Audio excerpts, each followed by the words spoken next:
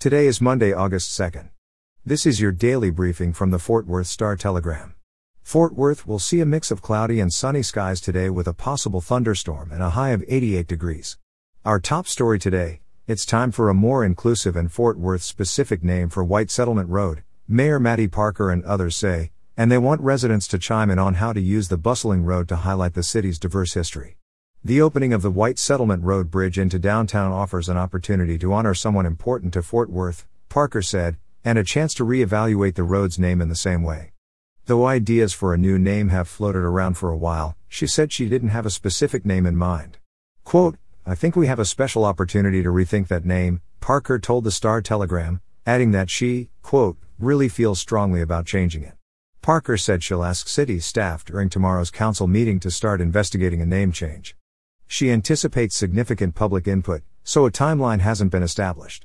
The road gets its name from White Settlement, a suburb west of Fort Worth. At the time White Settlement was established in the 1840s, originally where Westworth Village is now, it was the first white community surrounded by 7 Native American villages, according to the White Settlement Historical Museum. The modern road generally follows the trail from Fort Worth west of the village. In state politics, a nearly 30-mile Selma to Montgomery-style march from Georgetown to Austin ended with a rally at the Texas Capitol to push federal voting rights legislation. Marchers gathered to complete the final stretch of the walk Saturday morning.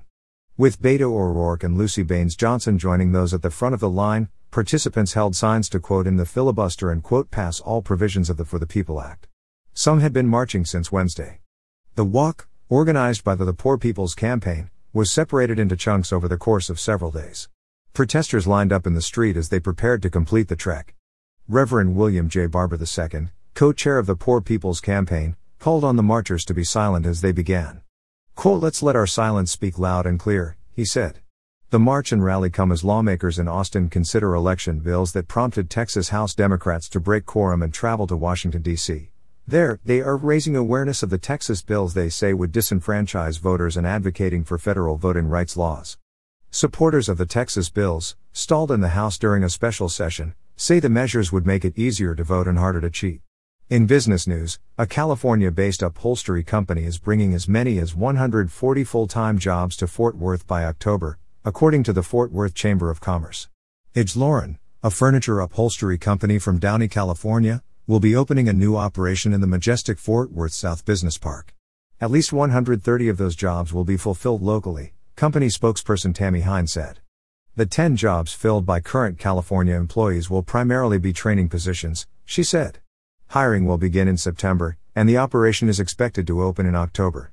And finally, in sports, the Texas Rangers signed second-round pick Aaron Zavala just before the signing deadline yesterday.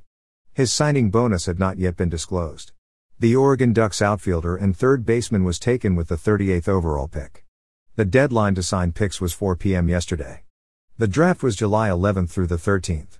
Zavala, who is 21, was a consensus first-team All-American this season. He had a .392 batting average with 9 home runs, 38 RBIs, 11 steals and a .525 on-base percentage. He earned Pac-12 Player of the Year honors. For the latest in Fort Worth and Tarrant County news, visit star-telegram.com.